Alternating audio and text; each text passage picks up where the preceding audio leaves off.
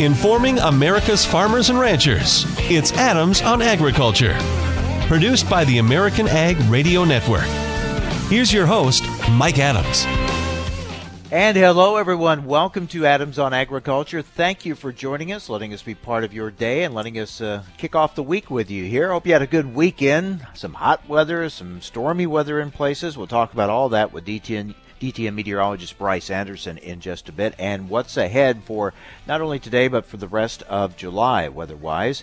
Lots to talk about with markets in China. We'll talk with Steve Nicholson, grain and oilseeds analyst for Rabo AgriFinance, and we'll get the latest on the battle against soybean cyst nematode, some things that you should be doing and scouting for, looking for to fight that profit robber, that yield robber. We'll talk with Greg Tylka with Iowa State coming up on today's program. But we're glad to start things off for the day and for the week with Sarah Wyatt, editor and president of AgriPulse Communications. And Sarah, I guess we'll start with the weather for you. Some rainy, stormy weather over Missouri last night and into this morning. You're still getting some, right?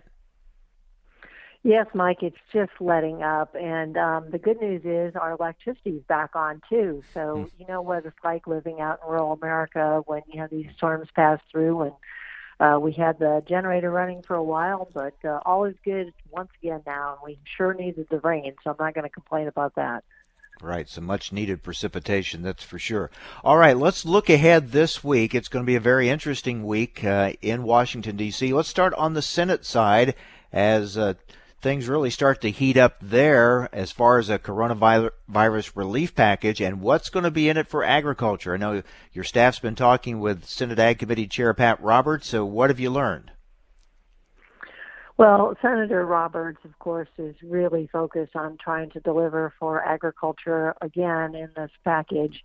And he's been talking about, excuse me, the ability to really give Secretary Perdue some flexibility more so than is advanced in the House package.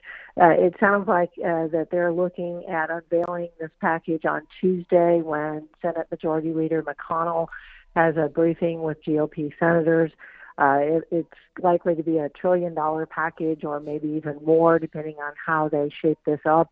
And Senator Hoeven, who of course is an appropriator on the Senate side, has discussed maybe 30 to 35 billion more in farm aid as part of that. But it's a delicate dance, as you know, Mike, trying to figure out competing demands between McConnell, who has said liability protection for businesses is really a red line for him. He needs to have that in this package.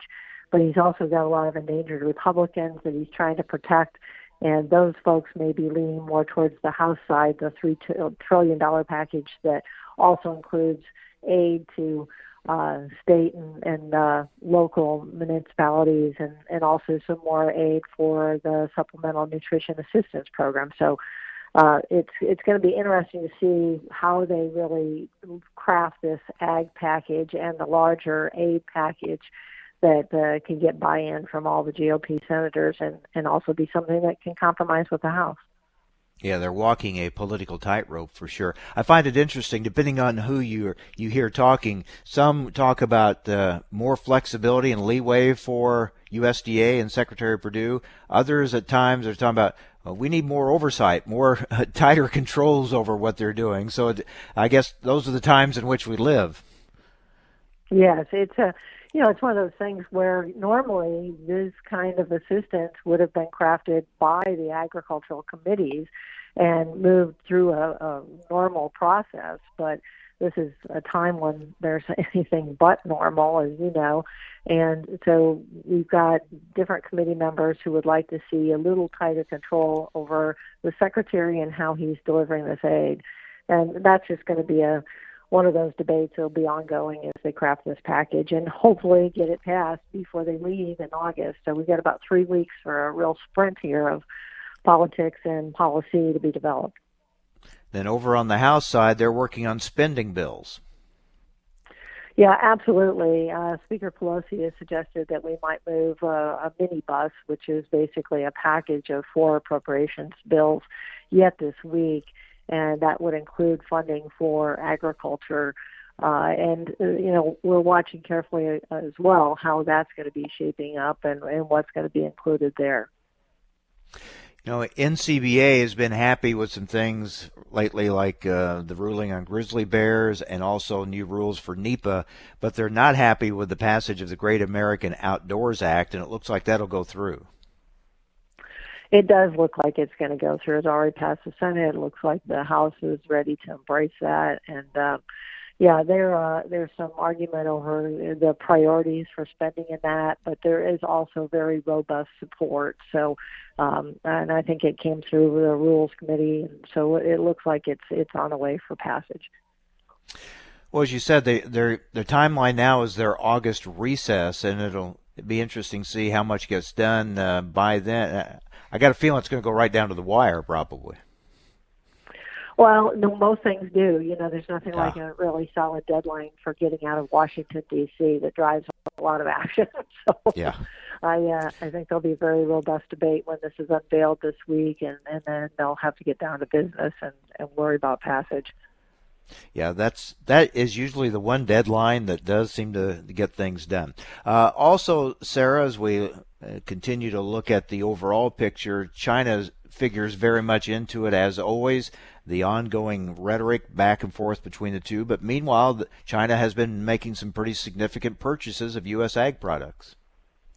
They certainly have, and you probably saw the announcement even this morning, 132,000 metric tons of soybeans for China for the 2021 marketing year was announced by USDA, and so we're continuing to see that. You probably also heard that Secretary of State Mike Pompeo was visiting with Iowa Farm Bureau members last week, trying to reassure them that the Chinese are going to fulfill their Phase 1 commitments. Obviously, there's a lot of folks who are still skeptical about that, and in this week's newsletter, we've got a story looking at one other thing that could really throw a monkey wrench in those discussions and those continued purchases. So I guess it's something we're going to continue to watch on an hourly, if not daily basis. And all this, of course, during a presidential election year, and that's a big factor in almost everything that happens. Well, it certainly is. You can't deny that in the background of everything is not only the presidential, but control of the Senate, because there are a lot of, as I mentioned, endangered GOP senators. And so, the possibility of having a Democratic-controlled White House, Senate, and House is certainly out there. There's a lot of angst over some of the president's handling of the pandemic, and certainly farm country has supported him historically over the last few years, but folks are wondering whether that enthusiasm will hold. Yeah, we'll see what happens. Sarah, always good to talk with you. Thanks a lot. Thank you, Mike. Sarah Wyant, editor and president of AgriPulse Communications. Well, as we said, some parts of the country getting some much-needed rain, others still waiting, still needing. Meanwhile, some hot weather moving across as well during this critical time for crops. We're going to talk about all that with DTN meteorologist Bryce Anderson up next on AOA.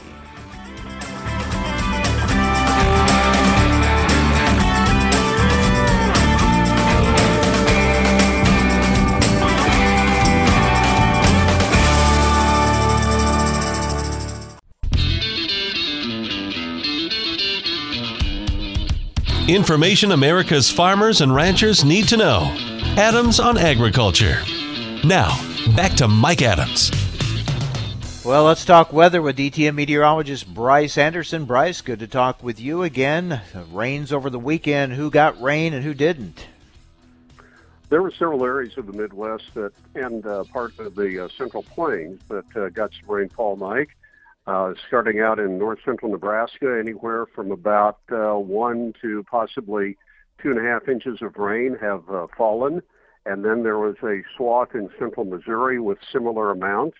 You get into eastern Illinois, western Indiana, anywhere from 1.5 to maybe locally up to 3.5, 4 inches of rain with some possible flood problems, pretty localized, I think. And then in north central, northeastern Illinois, there was kind of a narrow swath that got that 1.5 to up to 3-inch amounts. And we even saw a little bit of rain in Michigan and Ohio also.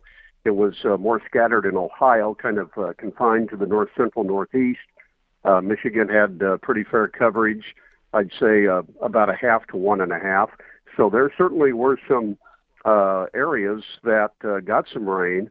It still has not shown up very much in a real dry area of west central Iowa, but it does appear that the showers in Nebraska are going to be able to hold together and move into that part of the country as well, and that would be certainly real welcome in that section of the Corn Belt.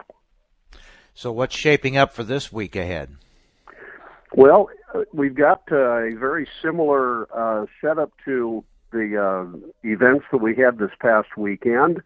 There is the bubble of upper-level heat over the far southern plains and the parts of the Delta that still is going to be around.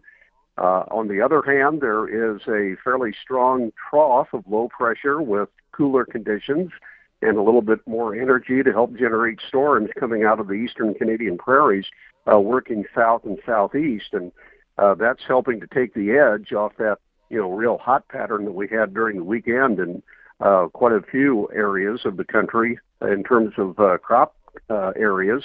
And that trough is going to keep firing up storms during the week with rainfall, maybe some severe weather, but I think more rain benefit than anything in terms of the overall effect on crops. And after this week, the pattern does turn back into a mainly dry pattern. So the rainfall that we get this week is, I think, going to be very timely, and it's obviously going to get used a lot with crops in, such a high water usage phase right now. We've got corn pollinating, we've got soybeans flowering. There's going to be filling grain moisture needed. So there's, like I say, just a lot of demand that we have from crops right now at this stage in their growth cycle.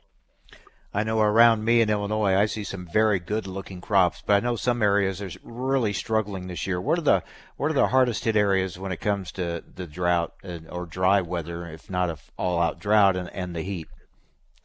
Well, there is a pretty good-sized portion of west central Iowa, west of Interstate 35, and then extending almost all the way to the Missouri River between Iowa and Nebraska, and then from U.S. Highway 20 that goes across the northern third of Iowa south to Interstate 80 from Omaha on east through Des Moines.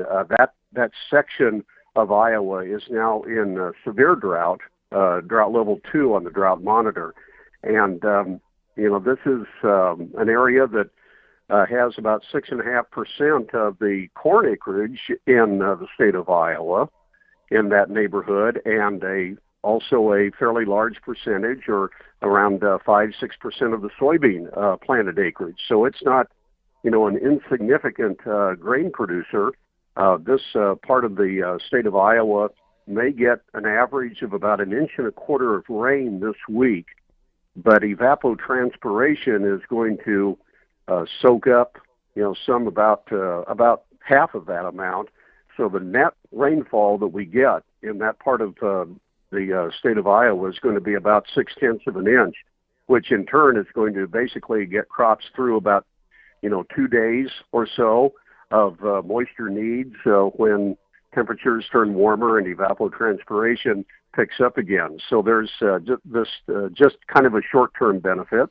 Then in the state of Ohio, it has been pretty dry across almost the entire state, abnormally dry. Indiana has been in a similar situation. Hopefully there was some benefit from the rainfall that that eastern part of the Midwest received, because, like I say, crops are going to use every molecule of water they can get their roots on right now, and so it's high time to take advantage of chances to get timely moisture.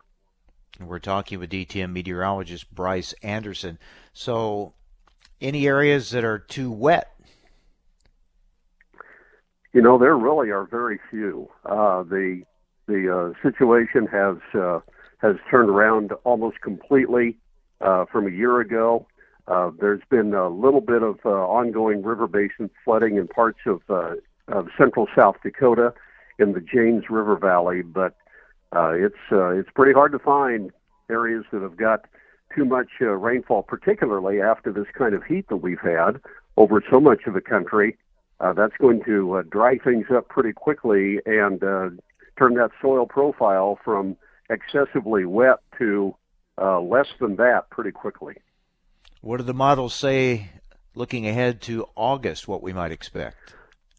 Well, what we have is what we're probably going to see with the temperature pattern staying on a very warm note, above normal over most of the Midwest, much of the plains, and the precipitation has some variable amounts and prospects. Now, over the northwestern plains, the likelihood is that the precip totals are going to be above normal. In the eastern Midwest, from central Illinois on east, chances are that the moisture pattern is going to be above normal, maybe a little bit of a tropical influence from time to time. But over much of the remainder of the Midwest and then through the central and the southern plains, our forecast is looking pretty dry and near to below normal, particularly from about northeastern Iowa southwest, kind of cutting a swath across central and southwestern Iowa into eastern Nebraska, northern Missouri, and then into Kansas. And so there's going to be some questions, I think, about how August is actually going to play out in terms of its impact on crop conditions. I don't think that we can just take it for granted that things are just kind of home free in terms of crop prospects, because we know that there's a lot of demand for moisture as we go through grain fill, and we have had some years where that's been kind of surprisingly deficient, and the results at harvest time were not necessarily what had been thought would be the case, because that late season drier trend made its effect. Yeah, still a long ways to go, and some challenges ahead, and could be some surprises come harvest time. As you said, we've had those many times before. But as it just sounds like some pretty key areas are just kind of going shower to shower right now, waiting for that next one to get by a little longer. Yeah, that's where we are. There's a real spoon feeding of moisture that crops are going to need. I mean, we're in a spot now where, with the kind of demand that vegetation puts on the soil moisture, rainfall, even if it's a moderate to heavy rainfall event, doesn't really make its way into the soil profile, because there's all of this demand for water usage, and we know that the warmer temperatures are also going to cause make their effect in terms of drying out the ground through evaporation. And so it's just really hard to rebuild the soil moisture profile at this point. That's where the fall rains and the late winter, early spring rains are so critical in terms of having that impact on the soil profile. And fortunately, there are still quite a few areas that have enough moisture to work with that crops can get through a drier trend. But we are starting to see that there's some areas that are starting to have that deficit develop, and at this point in the season, that can become pretty notable pretty quickly. Yeah, always amazing how quickly it can change. You can get an inch of rain one day, and a couple of days later, you're watching for that next one because you need it already. All right, Bryce, good to talk with you. Thanks a lot. Take care. You're welcome, Mike. Thank you. DTN meteorologist Bryce Anderson. We'll talk markets next, and China's purchases and more U.S. ag products. We'll talk with Steve Nicholson with Rabo AgriFinance next on AOA.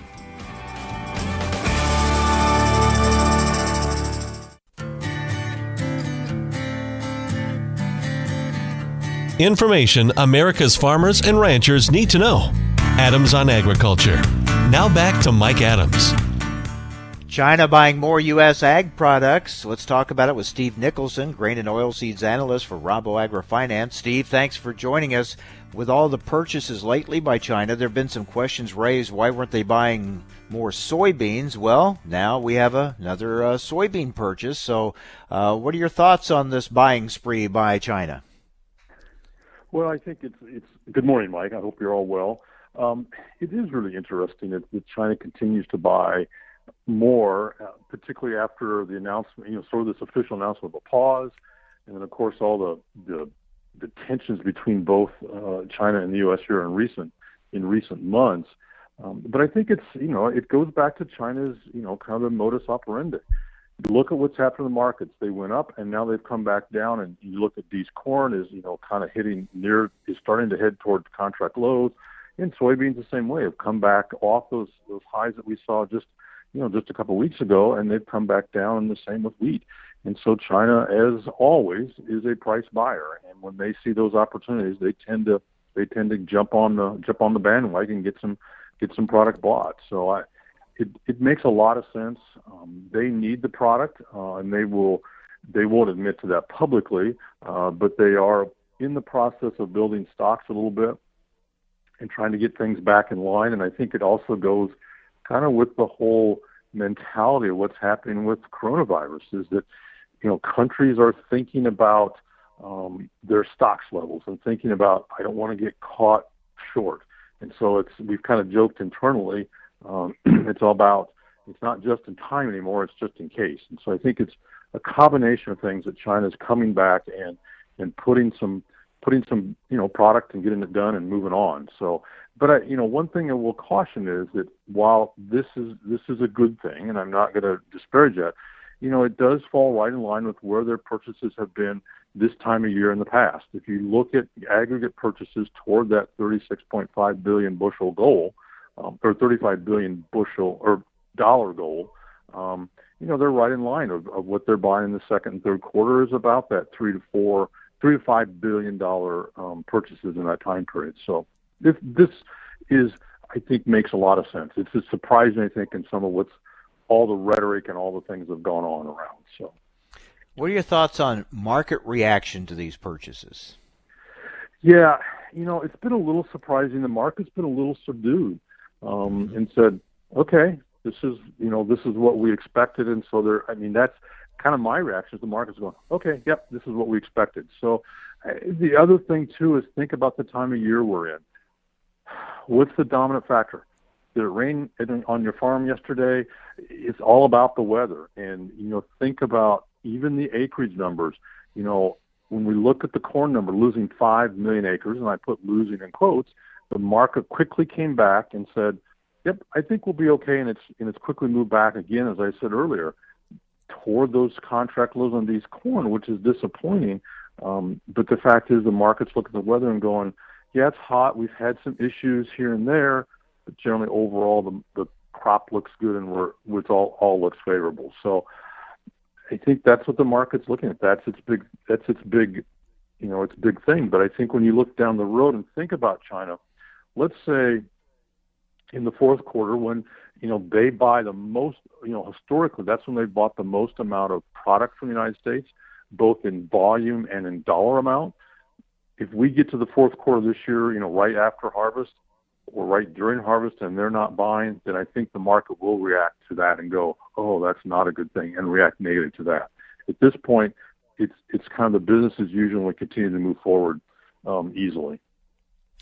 I talked with a farm wife over the weekend who was telling me about her husband regretting or starting to worry about old crop corn still in the bin that he hadn't sold yet. He'd been holding on to it, kind of wishing he had sold it sooner. Yeah. Probably a lot of those cases going on across the countryside. A lot of those discussions going on. What do you say to those folks? Yeah, there probably is a lot of Monday morning quarterbacking, both by spouses and by partners and by farmers alike. That's a tough situation because now you're basically into July.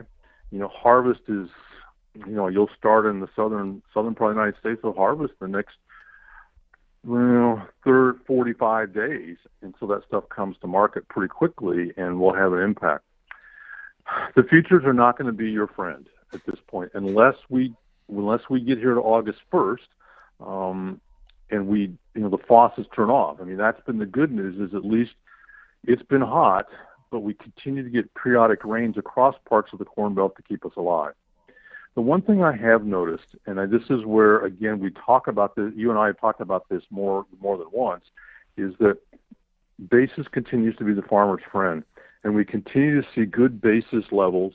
I just noticed late last week, we did see basis levels in corn across the Corn Belt kind of get a pickup. And, everything from, just a few cents to upwards of a dime a bushel. And so if you've got corn in the bin, beans are probably gone, but if you've got corn in the bin, you need to get it moved now. And I think the other sermonette, if you have it in this process of thinking, is, and I always have farmers, I kind of walk them down the path and have them think about this and said, so if you've got corn in the bin and you don't know what to do with it, does your neighbor have corn in the bin? Yeah, probably. So if you wait longer, what are your prospects for that price going up, particularly this time of year? And they usually come to the same conclusion as, it's not going to get better it's going to get worse before it gets better. I said, yes. So it's better to move that grain earlier than it is to wait, because generally this time of year, when you're getting partway through pollination, the market's going to go, oh, phew, we got through that, we're going to move forward. So it's better to move it earlier than later. Talking with Steve Nicholson, grain and oilseeds analyst for Rabo AgriFinance. So, Steve, if China purchases aren't going to move the needle, and if we don't have a big weather problem, really dry or overly hot, then what else is there that could move the market significantly? Yeah, that's the big dilemma, and it goes back to the whole issue we've talked about. Is the demand side of the market is just relatively flat. That we don't see a lot of upside here when we see demand. Now, the other thing I will say is that, and this is the concern, we've got to this is a nuanced discussion, and so we could probably have an hour discussion, but I know I don't have that kind of time, but it's to think of the livestock sector. Now, there is going to be challenges in livestock over the next several months because you've got different biological cycles, and as the coronavirus continues to go back and forth, and livestock kind of goes back and forth, and all those sorts of things, feed demand will be a bit challenged. There's no question about that, and coronavirus have a long tail on the corn feed side. But having said that, the demand for animal protein is still very good, both domestically and globally, and that's where, when I'm thinking of corn and also thinking of meal, that's where the best demand is going to come for our products. That is where the growth is going to be. It's not necessarily going to be in exports, and it's not necessarily going to be on the ethanol side. That's where the growth is going to come. And so, that's what we have to kind of focus on and think about that from a growth standpoint and also from a market standpoint. It is complicated by the coronavirus, and it's complicated by the fact that we're more than likely in a recession, and that also does contract people's demand. But as I said at the top of our segment, the fact is countries are worried about making sure they have plenty of stocks. And so that's going to help kind of give us, and I'm going to say this, I don't know what the other word is to use, a bit of a boost in demand because countries are going to keep a little more inventory in place just in case. And so that will help keep things from, just sliding into the, completely come unhinged. But it is the very narrative and the very story that we've been talking about for almost 2 years, is that the demand side is the challenge, and that's exactly your implication. Question is the challenge is where does that new demand come? And we're still going to be in that even now because the market's going, we have plenty of stocks. When you think about corn and really about beans and wheat as well, and going, I don't need to worry or ration the demand or ration the supply to the people. So it's kind of what we are. Yeah, we've talked about reaction to China purchases. What if China started buying ethanol? Yeah, I think that would be a positive thing. I think you're absolutely right about that. If they started to buy ethanol, that would be a positive thing, both for several reasons. One, it would get, it'd start to help that phase one, It would also start to help corn demand internally, because if you look at what's happened to corn demand here in the last couple weeks, is it's kind of flattened out in that we don't see a lot of increase in ethanol. It's kind of flattened out, not as high as it was, but not as bad as it was. And so if they start to buy ethanol, that would be a good thing overall for the corn market. Absolutely. And that is something that they have talked about, is that they need ethanol, they need corn, they need soybeans, and they need pork. Yeah, that's kind of when we look at what they're buying, that's kind of the one we're still waiting for to see if they're going to start buying ethanol, DDGs, things like that. So we'll keep a watch on that. And they're buying they're buying corn and pork, and that's a good thing. Yeah. But that could be that missing piece we're still waiting for, so we'll see. All right, Steve, good to talk with you. Take care. Good to talk to you. You too. Stay healthy. You too. Bye-bye. Steve Nicholson, grain and oilseeds analyst for Rabo AgriFinance. Well, what should you be doing right now here in the middle of summer to be on the alert and fight soybean cyst nematode? We'll talk about it with Greg Tylka, Iowa State nematologist, next here on AOA.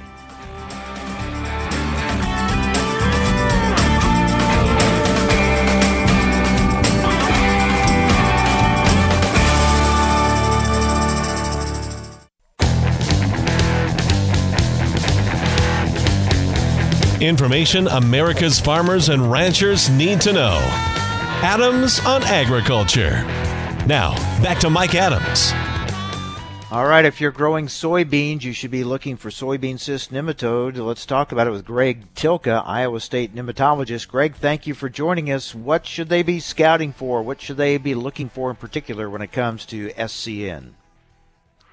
Well, Mike, now is a unique time of the growing season where soybean cyst nematode is most obvious to farmers and agronomists. And that's because the little white females that pop out of the roots every 4 weeks or so, they're cycling through the growing season. And so this is prime time to get out in soybean fields and dig roots with a shovel. Don't want them pulling them, dig the roots, shake the soil from the roots, and look for those little white SCN females. And can't do that in May or early June because they haven't shown up yet.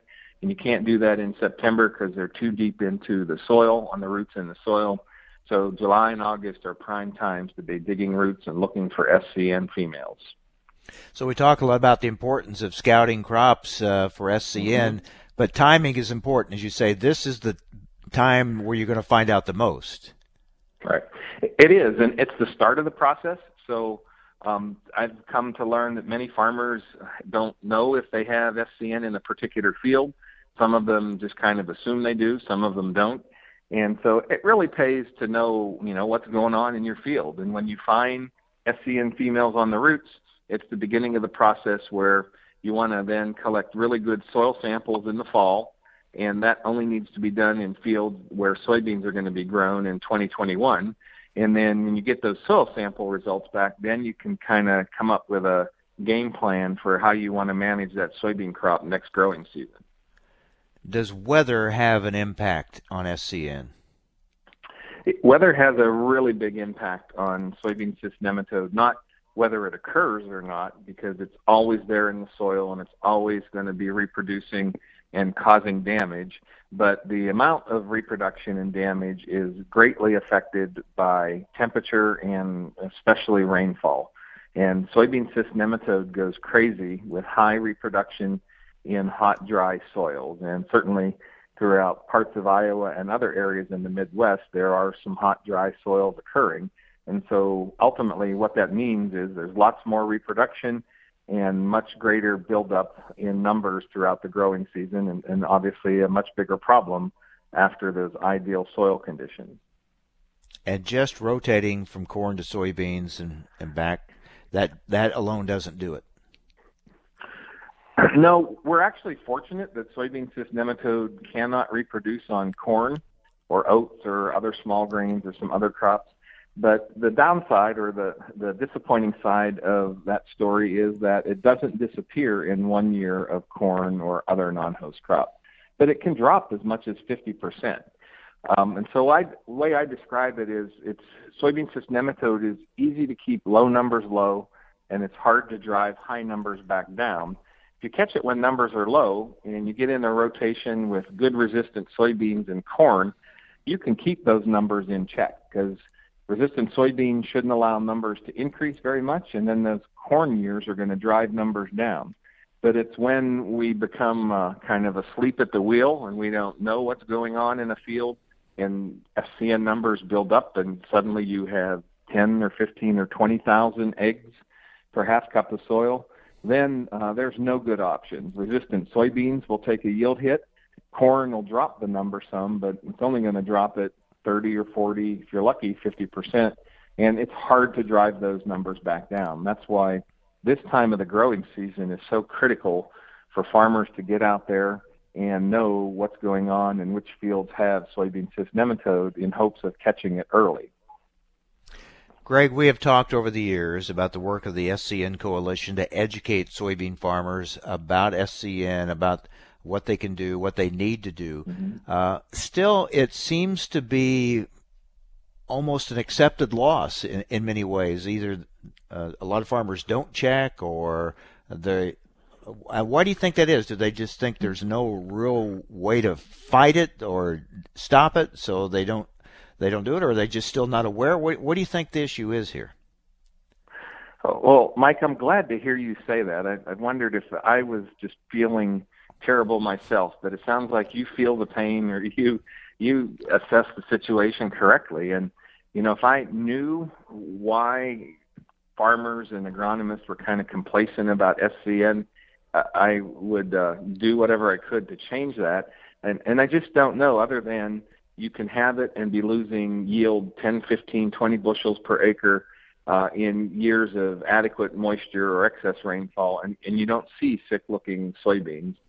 The other thing is, in the 90s, it was really easy to manage. If you found out you had SCN, you just bought literally any resistant soybean, and that would fix the problem. And we've learned now in the last 10 or 15 years, the nematode has become resistant to the resistant. So suddenly, just picking any variety with resistance isn't helping necessarily. So it's a little like high blood pressure, and I think people might think I'm being flippant when I say that, but not really. People die from high blood pressure, but they're walking around with it, and they don't know they've got it because the symptoms sometimes aren't that obvious. Management isn't that simple. You've got to stop salt intake, exercise, lose weight, don't drink alcohol, and it's kind of very similar to soybean cyst nematode. It's a silent killer. You may have it and not know about it, and you really need to know about it and then manage it actively by using all our management tools. I think that's it. You have to be committed to the management program, right? You do, and you have to be committed, which means you have to put some energy into it. And I know farmers are really busy and have lots of things going on. And if they don't feel comfortable managing SCN, they could turn to their agronomist, their seed agronomist or co-op agronomist. And you mentioned the SCN Coalition. We have a wonderful website with tons of information, thescncoalition.com. All right, Greg, as always, thanks for the information. Very helpful, and we urge soybean growers to get out there and check those fields. Thanks a lot. Yeah, thank you, Mike. Greg Tylka, Iowa State nematologist. That wraps it up for today. Thanks for joining us here on AOA.